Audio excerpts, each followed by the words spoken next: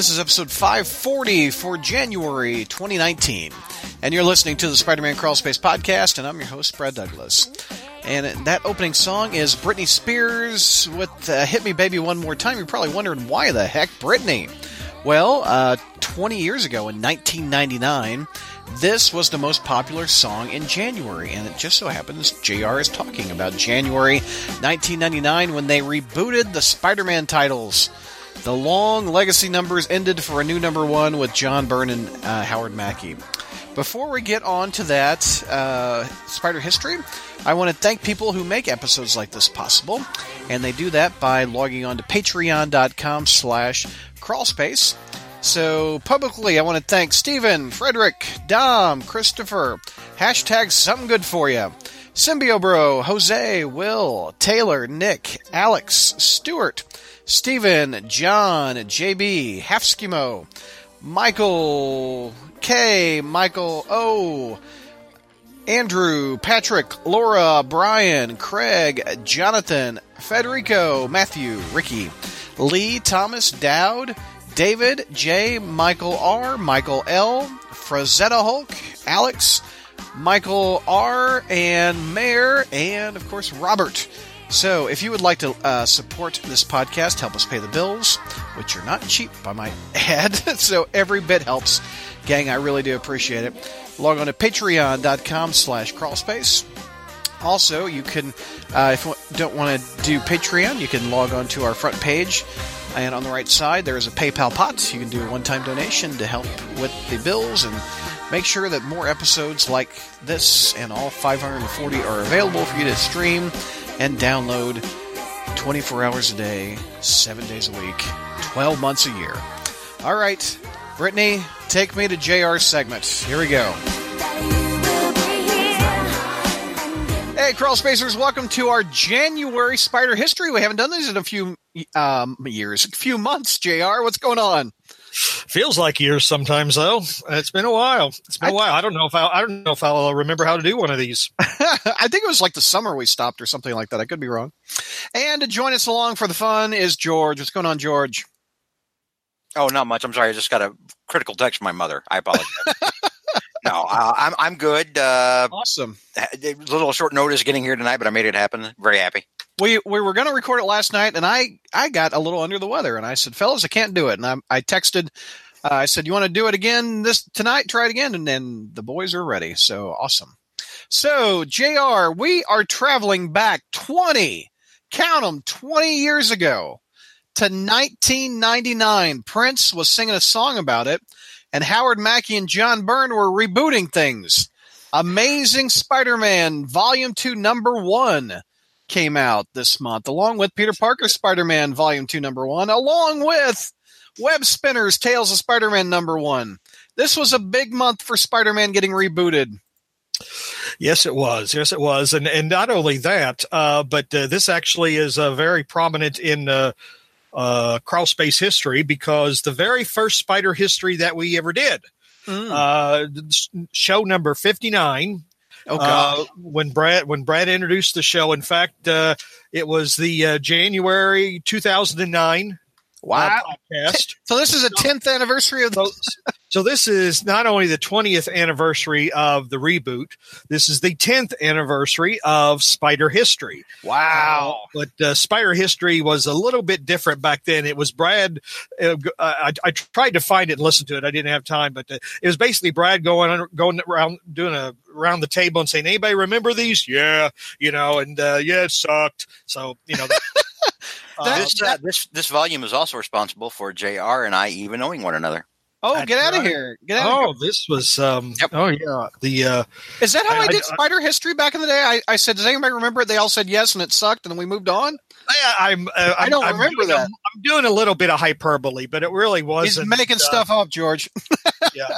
Well, I mean, that was when the entire show, for example, was an hour. So the segments were, remember those days? Segments were like, everybody would talk about their memories of it. And sometimes like I wouldn't have even read the issue, in question, and we just would have moved on. And it really wasn't until the Hypno Hustler and then finally the Joey Z episode. Was that still in 2009? No. That was, that took a few.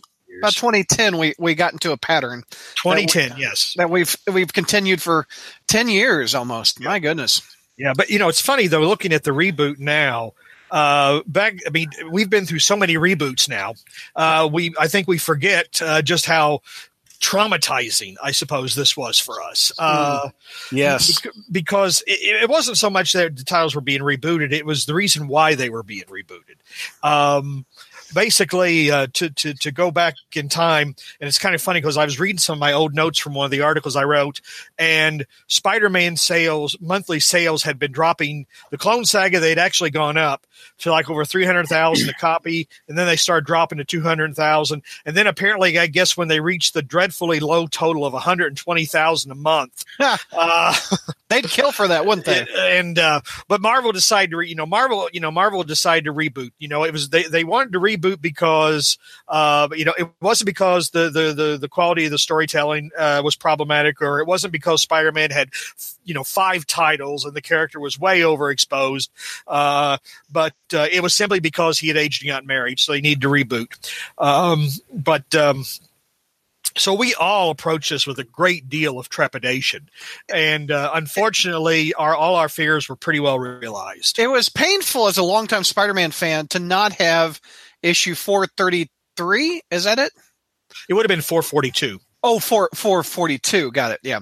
It was painful to have a new Spider-Man #1 and not have a continuing numbering, I thought. Yeah, that's what I said. It was, for also comic nerds, it was traumatizing. Mm-hmm. One, because it was done completely capriciously too. It was again, this is old hat now, but using the new #1 to juice up sales.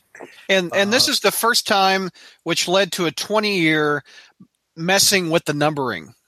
Yes, that was Joe Quesada's fetish. Yeah. Yeah. Well, who was the editor? This is Bob Harris's problem. Yes, this is Bob. Bob. We're in the Bob Harris era. Yeah. Unfortunately. All right, let's take us through Amazing 1. Volume 10. The thing is, first of all, when before Spider-Man was rebooted, we had the dreadful Gathering of Five and final chapter storyline, where Norman Osborn decided to involve himself in mystic mumbo jumbo in another attempt to gain the ultimate power or whatever, and he went crazy again. He and Spider-Man had some final climatic battle, which destroyed half of New York, destroyed the Daily Bugle building. Norman's brain is now composed to silly putty, and Spider-Man has just had it. He's tired. Aunt May. We had thought Aunt May was dead for years. Remember, and then Bob Harris decided he wanted to bring her back. So then we had the whole actress genetically modified by Norman Osborn to be Aunt May thing. Well, Aunt May comes back from the dead, and Peter decides, well, I'm going to give up Spider-Man. I'm going to burn my costume, because Aunt May is back, and I'm going to be a good husband to Mary Jane, and all kinds of other crap. And that's just it. No more Spider-Man. Some of the stupidest storytelling in Spider-Man pre One More Day. And didn't they take a month off between the last Volume 1 and Volume 2? Mm-hmm. And it was like a recap issue for the month? Well, that's when they started Chapter 1, because that's another debacle from this time period. That's right. Yeah, it was running concurrently with this and Peter Parker? No. Peter. Yeah. Well, Peter Parker, of the 4 monthly Spider-Man titles, Spectacular and it wasn't Web. It was Friendly Neighborhood. No, it wasn't Friendly Neighborhood. Sensational. Yes, Sensational. Yeah. Todd Lago, yeah. So, since they were canceled, and Spider-Man Unlimited was canceled, and then it was just Amazing and Peter Parker, and they rebooted both of those at the same time with new #1s. But also at the same time, they came out with Chapter 1, which was John Byrne. Originally it was called Twice Told Tales, and when it was first announced, it was John Byrne was going to go back to the early days of Spider-Man and kind of reorder things. We didn't have a real clear picture of what he was doing, but basically, kind of like the gist that I got, it was okay. Taking all that we know about Spider-Man now and everything that happened, let's go back to when it started and kind of start telling these stories as if we already knew this wider universe existed with all these characters and other things of that nature. And it was about as popular as Gangrene. Well, it didn't have to be, unfortunately, but the execution was awful. I remember when Jenkins came aboard on PPSM, and he said in an interview with somebody, he was like, I asked him, do I have to use Chapter 1? And they were like, no, you can just pretty much pretend it didn't happen. He was like, okay, great, thanks. Yeah. So what you have to remember, too, is in Chapter 1, Number 1, they redid Spider-Man's origin, where Peter Parker, when he went to the lab and got bitten by the radioactive spider, rather than just some miscellaneous scientific demonstration, and he wandered in there, got bitten by the spider, felt sick, then he wandered out, and leaped on walls and crap like that. This now was a presentation put on by Dr. Octavius. Big old presentation. And then there's this big nuclear explosion, and it kills all kinds of people and irradiates a block or whatever, and Peter's in a coma for weeks, and during the time in the wreckage, the spider bites him.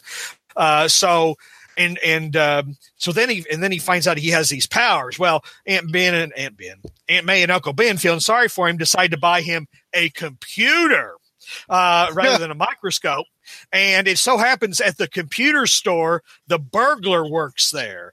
And so the reason the burglar winds up going to Forest Hills is because he had sold Ben the computer. So he's going to go to Forest Hills and break into the Parker home and steal the computer. And then that's when he kills Uncle Ben. So, so Peter gets his spider powers in a big nuclear explosion from a demonstration by Dr. Octopus, and Uncle Ben dies because the burglar sold him a computer. It's as bad as it sounds, kids. It really is. Yeah. And Doc Ock didn't become just Doc Ock. He became pantsless Bionic Ock. Literally, if you see a picture of him, he's like metal arms, metal legs. Like he looks like a cyborg, and he has no pants. So, but anyway, so reminds me of the time Norman Osborn was in his tidy whities and what was it, Thunderbolts or Avengers? Avengers, something like that. Yeah. When he turned purple. But anyway, so Amazing Spider-Man number 1 opens up. Spider-Man has been missing in action for months, and the story opens up with the Torch writing a fire message in the sky saying, "Where are you, Spider-Man?" And of course, this is one of the first things in this whole thing that rings false, is that Peter never. This is before Johnny knew that Peter was Spider-Man, but Spider-Man just disappears, and Peter Parker, and he lets everybody think that anything happened. He doesn't contact any of his friends. He doesn't say, "Hey, I retired," blah, blah, blah, blah. Pretty much a dick move. You drop out of sight, and let your best friend in the superhero community wonder where you are. And then there's another scene of Daredevil wondering where Spider-Man is, because it's like, oh, I'm having to fight more of these street criminals because Spider-Man's not here to fight all these street criminals. And I'm thinking, wait a minute. You know who Spider-Man is. He did it at that time. All you have to do is call him and find out what's going on. But it was like, where is Spider-Man? Oh my God, how do we get in touch with him? Call him. You've got his number. Yeah. So anyway, and then of course we find out that we're not in 1999. We're actually in 1969. Okay, because the Aunt May that has come back is a doddering old fool. I guess I got to step back, because right now they're living in a deluxe apartment in the Sky because Mary Jane's supermodeling career took off again. You see, because Marvel didn't know what to do with Mary Jane. Because in Marvel's perspective, an attractive woman there was only 2 occupations for an attractive woman: model and hooker. So. Why do they have to make Mary Jane a supermodel? Because they probably had the Mary Jane Hooker storyline. Exactly. So they made her a supermodel. But it's like Spider-Man 3 movie where Gwen's a model. Why is Gwen a model? It's like, wait a minute, is that the only job you think a woman can get?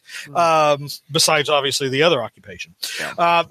So anyway, but there and Aunt May is saying, "Oh, Peter, why would that nice Johnny Storm try to contact that awful Spider-Man?" And it's like, oh my, we're an awful Spider-Man again. Aunt May was over awful Spider-Man. Oh, I forgot years ago. That was the actress he told to. Well, he told the actress. Yeah, he told the actress he was Spider-Man. Got it. Yeah. But the thing is, Aunt May had revised her feelings about Spider-Man since Amazing number 200. Okay. You know? Yeah. And so, you know, I mean, they weren't best buds or anything, but she'd come to accept Spider-Man and, you know, realize that he wasn't a bad guy and everything like that, you know, but now we're back again and he's that awful Spider-Man. And next month in issue 2, I think, or in Peter Parker number 2, Spider-Man's got to get Aunt May her medicine in time. So, I mean, we just do this major time warp. So J. Jonah Jameson is doubling down on the anti-Spider-Man crusade because he thinks Spider-Man's hiding from him. So he's going to even make it worse, and it's like it's just the same sound.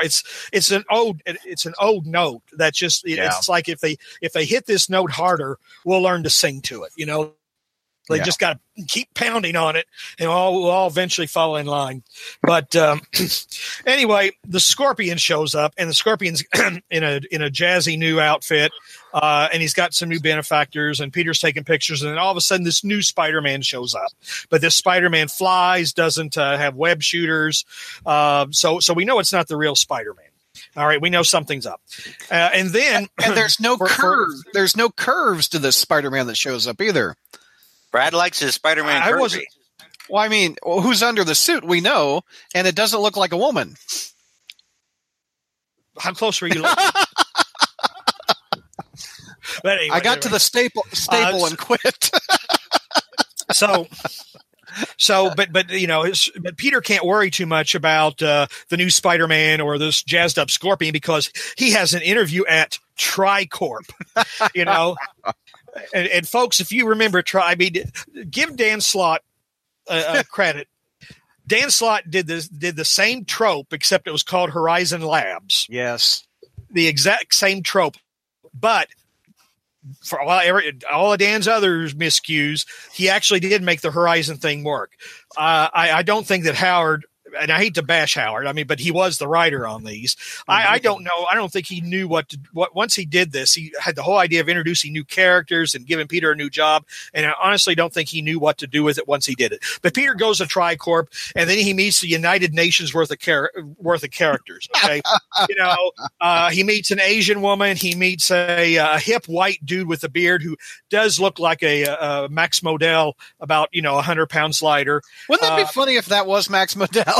Well, no, it was like Harold Thorson or something like that. But anyway, so we got skinny, cool George Carlin looking white guy. Then we got fat, nerdy white guy. We have an Asian woman, and then we have an angry Hispanic. And then I think that Mackie wanted to have 2 more characters. I think he wanted to have a black character and a handicapped character. And I'm betting that John Byrne said, well, I don't want to draw that many characters. So Mackie said, okay, well, let's make the black woman a cripple. And so we had a black woman in a wheelchair. So, I mean, it was too much. Adam on YouTube chat says, I just listened to the podcast 648 where you guys were flailing Slott for copying Tricorp with Horizon. Yeah, we've done it before. Well, here's the thing. I mean, it's like not only was it just like Dan Slott ripping off Mackie's idea, the idea itself was horrible to begin with. You know? You don't like Peter being into science, George? I much preferred what JMS wound up doing with him and making him a teacher. I much preferred that. Yeah. It's more. It's just a better fit for Peter. More natural. It's a better fit for Peter. Yeah. Because it lends itself to helping others more so than working as a scientist in a huge think tank. I mean, that's true. We can get that in so many other comic books. How many other comic book heroes were teachers? See, that aged the character. That even our own beloved Brad Douglas said that it aged the character. Well, Brad Douglas was wrong. I'm trying to come up with a superhero that's a teacher, and I can't come up with one. Exactly. That's why I'm saying that was the best fit for him. I mean, it was a novel idea, and it kept him around young people. Then it could invest him in young people issues and current issues involving young people who had problems. Charles Xavier. That's the only teacher I got. Which was another thing back. And JR, you've said this several times about how you wanted Mary Jane to be like a social worker or a psychologist, something like that. Mm-hmm. I was the one that said, being a social worker would allow even more of that street level Spider-Man stuff to come into play, because Mary Jane would be like, oh, I know this kid, yada yada, or I know this family, they're yada yada, and then Spider-Man could get involved, and then all kinds of who knows what's going on. So there was a lot of ways that it could have gone better. Yeah, I mean, if you had Mary Jane as a social worker, she'd probably run into Murdoch. I mean, Matt Murdock and doing pro. I mean, it just had a way, and Luke Cage and all that stuff. If you wanted to involve the wider Marvel universe, I mean, there just was all kinds of ways you could go with it. But so anyway, so Peter goes to Tricorp and he meets this United Nations worth of group of characters, and then the Scorpion attacks because the Scorpion is trying to find somebody in particular. Because who his new benefactors have outfitted him with something which has a biometric detector or whatever, and it goes off with when he sees Peter Parker. So the Scorpion's been sent to find Peter Parker, and then well. Of course, Peter does heroic Spider-Man things without anybody knowing that he's Spider-Man, stops the Scorpion. He gets the job, goes home to Aunt May, brags to Aunt May that he got the job, and, and everybody is happy, and there was much rejoicing. Yay! So we have two backup stories then. And backup story number one shows the Scorpion getting his upgrade. And there's this mysterious figure with glowing eyes, who's given the Scorpion his upgrade and says, serve us well. And the thing is though, it almost reminds you of Nick Spencer's Amazing Spider-Man #1, because I don't know Mysterio got an upgrade or whatever, but anyway, Mysterio's brought into it, and this mysterious figure, which is Caterpillar Dude, this mysterious figure implies that he's the one that brought Mysterio back from the dead or whatever. But whether intentionally or not, maybe it was unintentionally, but Nick Spencer's #1 almost heralds back to that Amazing #1 by bringing back an old foe, with the and with the mysterious character we don't know anything about yet. But as this mysterious character I'm sorry. I was going to ask, is it Doc Ock, if I remember correctly, or who was it? No. See, fortunately, I'm going to let you spoil this one, and like the time that you tried to spoil Amazing 156. With I don't remember Doc that. Ock being the Vagrant. You don't remember that? Oh, yeah, I do now. Okay. You yelled at me. You said it's a 30-year-old spoiler, you bastard. But anyway, so no. This is the thing. I mean, I remember when Brad said he wanted to try to make like Spider History a half an hour or whatever. Yeah, it's like, oh no, not going to be able to do it. Oh, real quick, you don't have to give me who is it? Anyway, but see, no, I have to tell you. I mean, the thing is, this nuclear explosion killed a whole bunch of people except a handful. Okay. And in chapter 1, #1, you see that Doc Ock has his assistant, which is a woman named Christine. She's very prominently featured, which didn't mean anything then, but now it's like, oh, it makes sense. Well, anyway, it turns out that the mysterious figure is Captain Power. Oh God, I forgot which about is a Superman knockoff, but Captain Power is actually this Christine person who transformed herself into a man, Captain Power, and Captain Power was hunting the survivors of that nuclear accident. So anyway, the backup story #1 sets that up, the Scorpion and his mysterious benefactor up, and then backup story #2 is, called The Powers of Spider-Man. And basically what that is that's trying to, get everybody on board with the new origin as Peter goes into the attic, I think, and looks through some things and remembers that accident at Dr. Octopus's lab. Yeah. So that was a big sell job to try to buy us. Not seen in 20 years, Captain Power. I forgot about that. Okay. And not missed either. No. So you want to do Peter Parker's Spider-Man 1 now? Oh, absolutely. And then we'll go into Peter Parker Spider-Man #1. Now, let's see here. By the way, the Dynamic Forces cover is one of my all-time favorite covers. It's Romita Jr. with Spider-Man in the rain. And it's my avatar on the message board, has been for years. Mm-hmm. And inks by Romita Sr. And that is one of it's probably top 2 favorite Spider-Man images of all time. That's been your avatar on the boards, I think, since I've been at Crawl Space, which is like... I haven't changed it. And you haven't changed it Burt Reynolds either. Well, the only thing... that's not true. I changed it and I made it into a GIF file. Oh, okay. of him laughing. It used to be just him doing, Bandit doing this, and now it's actually like him laughing in the hammock. That. Yeah, I've had that. Still the Bandit though. Yeah, they call you the Bandit. Rest in peace, Bert. No doubt. It's been a long year. It's been a long year for old celebrities, hasn't it? Though. Yep. All right, Peter Parker, number one. All right, so anyway, Peter is busy taking pictures at this. See, because the Ranger is being busted out of prison. The Ranger, a new character you've never heard of. Okay. And Peter is taking pictures of it. Let's see here. I want to make sure. Okay, yeah, and then the new Spider-Man shows up. Does she have curves? I don't know. I wasn't paying attention. The thing is, it turned out that this new Spider-Man was Maddie Franklin, who participated in the Gathering of Five ceremony and later became J. Jonah Jameson's adopted daughter. But Maddie Franklin was a 15-year-old girl who then John Byrne decided to change her to Spider-Woman and start dressing her very provocatively. And had her friend kissing Peter Parker on the cover of an Amazing Spider-Man. And then she was and Bendis had the character raped and abducted in Alias. Mm-hmm. I mean, this character. And then finally killed. She was killed off by the Kravinoff family in the Grim Hunt. Yeah, so, who was it that wrote that? Because I remember at the time I was like, "Wow, how snuff film is this?" Because she went off without a fight or anything. It was that Kelly? It may have been. It was one of the. I thought it was either Kelly or Wade. I don't know, but it was. I remember hating it at the time. I mean, like really hating it. I mean, she's just like, "Okay, I guess I'm dead here. I guess I'll go off, and you can just kill me." And I was like, "The hell." I mean, it's like I never minded the character. I hated what was done with the character. Mm-hmm. For the most part, overall in the character's history. Grim Hunt was, great covers actually, but a ghastly story, a very ghastly, ugly story. And you had Spider-Man pulling that one girl's face off. Well, she deserved it. Yeah, she deserved it, but that's not Spider-Man, dude. It's not. Well, he did the same thing to Norman once, where he adhered. I know, but it's just not. I don't like it when Peter gets tortury.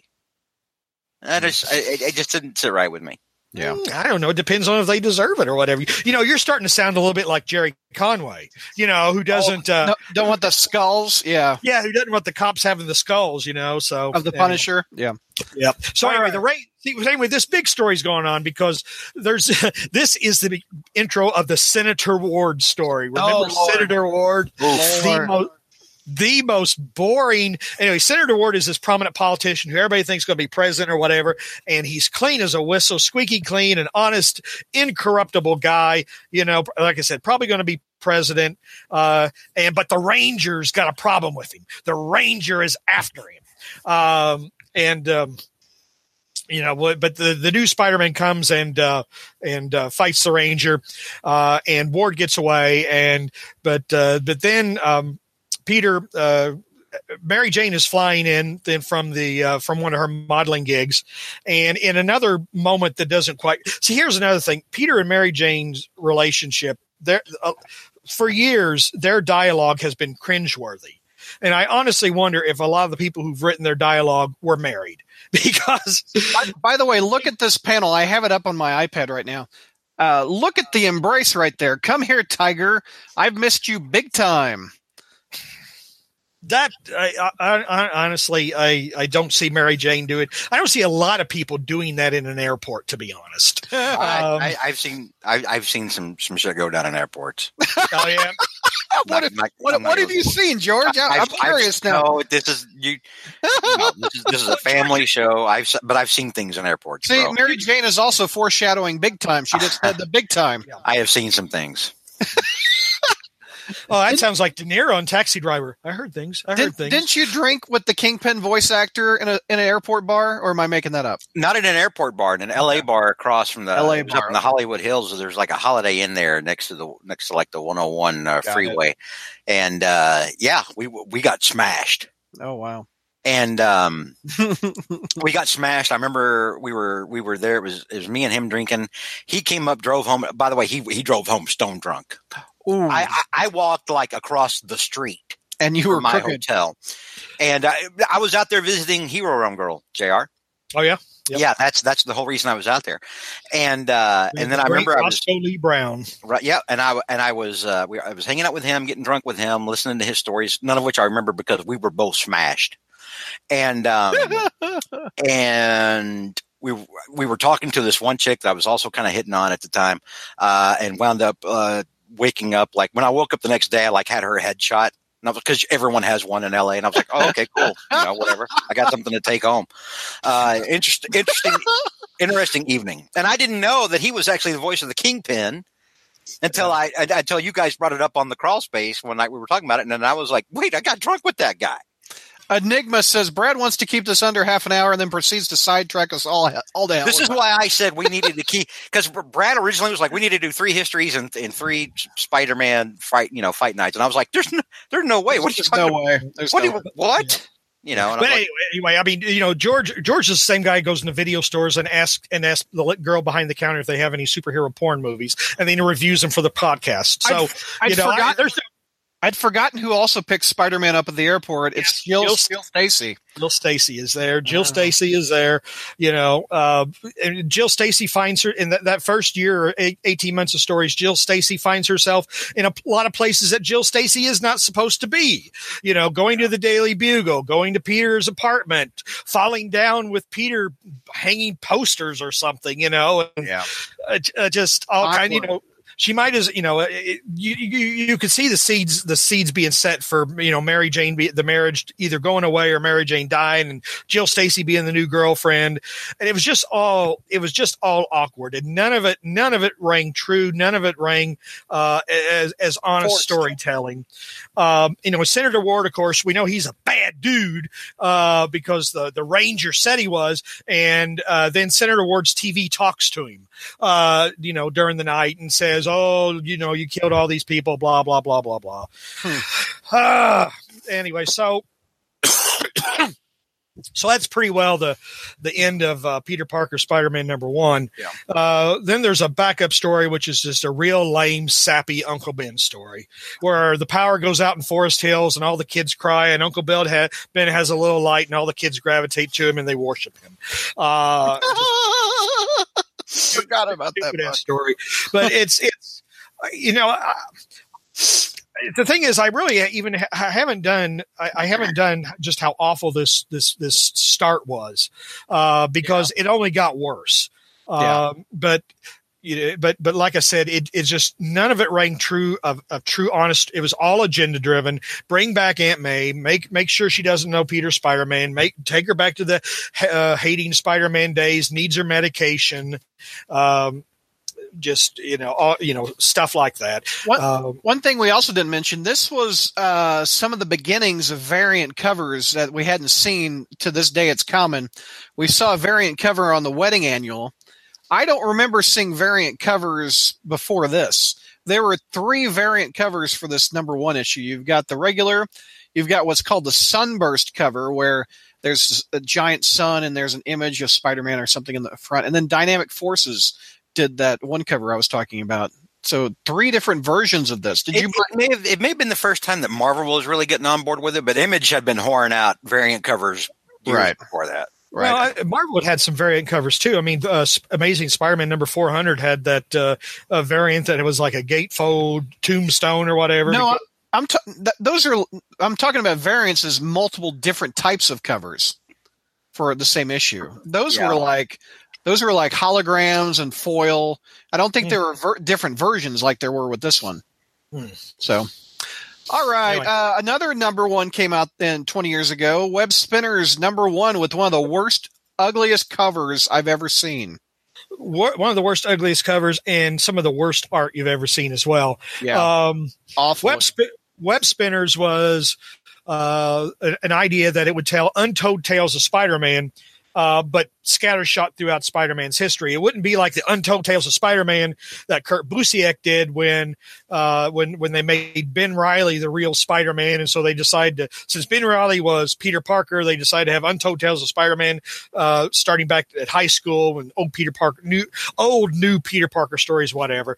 But Web Spinners was going to be anytime throughout Spider-Man's history. And this first one took place around right after issue number 38, the guy called Joe storyline, and apparently right before the Green Goblin reveal. So it was in that period of time, and I believe this was written by was this DeMatteis? Yeah, well, it was. Yeah, that explains the approach to Mysterio. So basically, the story opens with an older Peter Parker standing in front of the Aunt May's Forest Hills house, which now looks like it's been in a slum with busted windows. I mean, it looks like a crack house. You sound like I smoke, JR. Yeah, well, where I since medical marijuana is going to be illegal, or is going to be legal here in Ohio, I'm starting to fake all kinds of illnesses so I can be treated with it. Anyway, so excuse me. So Peter, we tried to build this. DeMatteis tries to build this parallel between Peter Parker and Quentin Beck, because Mysterio's the villain, and so Peter, we see Peter trying to make some webbing, and it blows up, and Aunt May comes in, and Aunt May is worried and starts fussing over him and babying him, and Peter is just feeling humiliated, and so then we go to Quentin Beck, another person who's feeling humiliated, and Beck is trying to get a job, because he's a criminal, so he's having a hard time getting a job, and we're all supposed to feel sorry for him, and then we're all supposed to feel sorry for him because his old man was a bum, and who didn't appreciate his gift for the theatric and special effects and things of that nature, and Peter and Beck unknowingly go to the same movie house to watch the 1933 King Kong movie, and they start to bond over Willis O'Brien's animatronic King Kong, but anyway, it's part of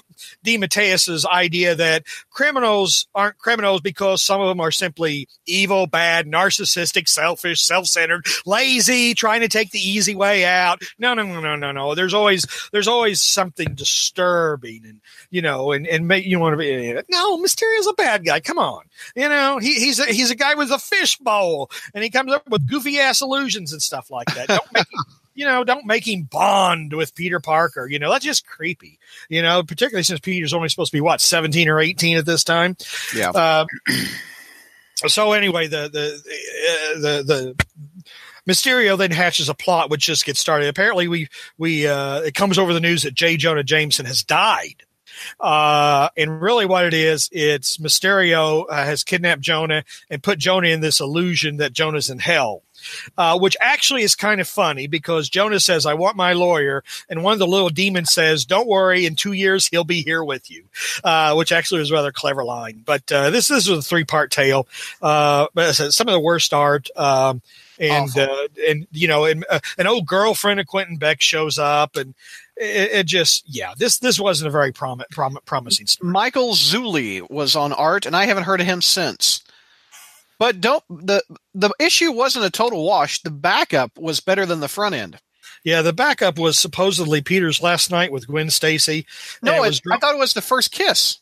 That's what I mean. It was his last night with Gwen Stacy. Oh, okay. I thought it was I think it was like last kiss or last night or something like that. Got it. Yeah, that's right. Let's see here. Using the magic of Marvel Unlimited. You got that too? Oh, yeah, I got Marvel. You got it right here. It's got John Romita Sr. art, which you can't go wrong with that. No, you can't. Oh, speaking of art, hang on a second. Whoa. There's this awful drawing of Peter Parker that I've got to show everybody. But is it by Zulli? Oh yeah. Here, I think this is it. Is this the panel? Oh, is this it? Because is that it? No, that's the older. Well, that's an awful older Peter Parker, but this is awful younger Peter Parker. If you can see. Oh gosh, let me see that panel. Yeah. Ooh, that's ugly. Yeah, I mean, he looks like one of the Walking Dead. Like the skin started to recede around his eyes. Check out J. Jonah Jameson right here. Check that out. Does that look like JJ? Looks like JJ having a vision from heaven or something. Oh my gosh, that's some bad art. But anyway, the backup story was Peter's last night with Gwen. So I like that. It was drawn by John Romita Sr. So that somewhat redeemed it. But Web Spinners was another failed experiment. It only lasted about 18 months. But But it did give us one great. But it was significant though. It was Paul Jenkins's dry run for 3 issues. He did a Chameleon story. That was his dry run before taking over Peter Parker as the monthly writer. So the last kiss between Gwen Stacy and Peter was on a horse and buggy carriage in Central Park. Is that what I'm getting from this? Looks like it. Yeah, probably they were probably being cruel to animals because that's it's. If I remember correctly, the 2 storylines that I did like from Web Spinners, it was the one that back up there, and like you said, Jenkins' Chameleon story. That was a really good, really creepy Chameleon story. It really was. And then there was actually a Joe Kelly story, which actually pretty good. It was at prom night. And I like the was it DeFalco and Friends did the Silver Sable and Sinister Syndicate? Did DeFalco write that one? Let me look. I don't know. Yep, they did. Here's the cover of it, which is a black suited Spider-Man against the Sinister Syndicate, and looking straight from the 80s. So I thought that was a good, fun story. So, all right. You want to talk about anything else that came out this month? One more thing real quick here. Okay. Chapter 1, number 3 came out. And really all you need to know about that is that, it's a takeoff of the origin. I mean, not the origin, because that wasn't done until Stern 200 issues later. But the original Amazing 2 had done the Terrible Tinkerer and the Vulture in 2 separate, unrelated stories. Had nothing to do with each other. Well, John Byrne, in his infinite wisdom, decided to have the Tinkerer working for the Vulture at that time. The original Tinkerer story was that he was helping aliens. Well, no, the original Tinkerer story was that he was an alien himself, disguised as a human, and helping these other aliens. They were planting listening devices in the radios of various important people or whatever, and they were going to spy on the country, and they were going to conquer the earth and something like that, but Spider-Man beat him back. And apparently, a dozen or more years later, Len Wein said, that was a pretty stupid-ass idea. And so he said, well, none of those guys were aliens. It was all fake. And then Stern, I believe it was Stern, later said that Quentin Beck was one of those aliens. So anyway, that was a completely separate story. And then the second story was the Vulture stealing diamonds and things like that. Well, Byrne decided to combine the 2 and where the aliens came in, I don't know. But the Tinkerer was putting these tracers so that the Vulture could eavesdrop on like diamond shipments and see when there were diamond shipments or whatever. So, which absolutely added nothing to the story. It made absolutely no sense. And Byrne drew the Vulture with like a little tuxedo tie, a little tuxedo suit or something like that. Just one of those odd little revisions he made to characters that had absolutely no relevance and didn't survive him. Another thing that I remember about Web Spinners is in issue 13, they introduced the Spider-Man Unlimited costume, which was in that awful cartoon that lasted like 12 issues. But also during January 1999, Spider-Girl number 4 came out. Slingers number 2 came out. And 2 issues of Spider-Man the manga, 25 and 26. Thank you to spiderfan.org for helping with us with this research on this part. All right, was this a good month for Spider-Man, JR? No, not at all. Not at all. It was a historic month, but not a good month. Just like when Ayatollah Khomeini or Joseph Stalin is the Times Man of the Year. It's not. It wasn't because they were good. It was just because they were notable. What would you, in hindsight, 20 years later, what would you give grades for those 3 issues?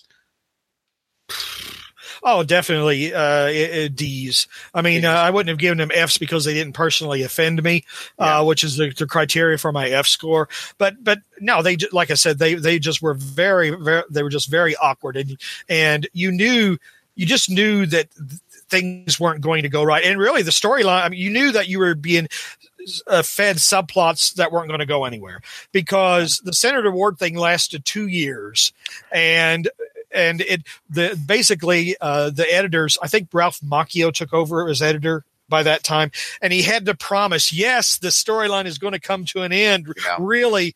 And it was also so bad that Eric Larson basically admitted that he phoned in his artwork because the story was so boring. I remember that. And it had like a Poochie D ending. from like The Simpsons. It was like suddenly Senator Ward was an alien and then just went away. Yeah.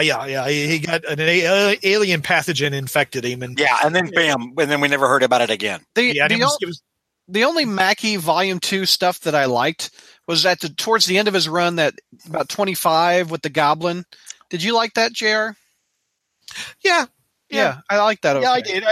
Yeah, I did. I did. It had its problems, but I liked it. George, was this a good month? I'll agree more or less with JR's assessment, but I agree with this too. A couple of points I want to make out real quick that are anecdotal. Number one, because we're talking about the Tinker, and we're talking about how Len Wein was like, well, this story is stupid, and while JR was talking about this, he segued very quickly, and I didn't want to interrupt him, but it made me realize, a lot of times when the original story is stupid, and there's many, oh God, that a lot of times the retcon makes it worse, because the retcon suddenly pulls it back out and tries to address the problem when the problem was probably best just ignored. Yeah. And a lot of times the retcon is just as bad, because it's like, oh, well, this was really this, and then it's like equally stupid. We kind of Peter being a billionaire is kind of just better ignored, isn't it?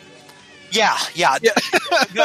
And here's the thing. I mean, like, and this is, I'm hopeful for Spencer, and Spencer so far, it's kind of a mixed bag, because pretty much the last 10 years of Spider-Man going forward should not be referenced. It just, most of it should absolutely not be brought back up, not be talked about, best left unsaid. Spencer, for the most part, has done well forging his own thing, except that we keep bringing baggage in from the last 10 years. Iron Man getting referenced. Yeah. Carly Cooper showing the hell up. You know what I mean? Yeah. Really, the last 10 years was a complete and total, and I'm sorry for cursing, shit show.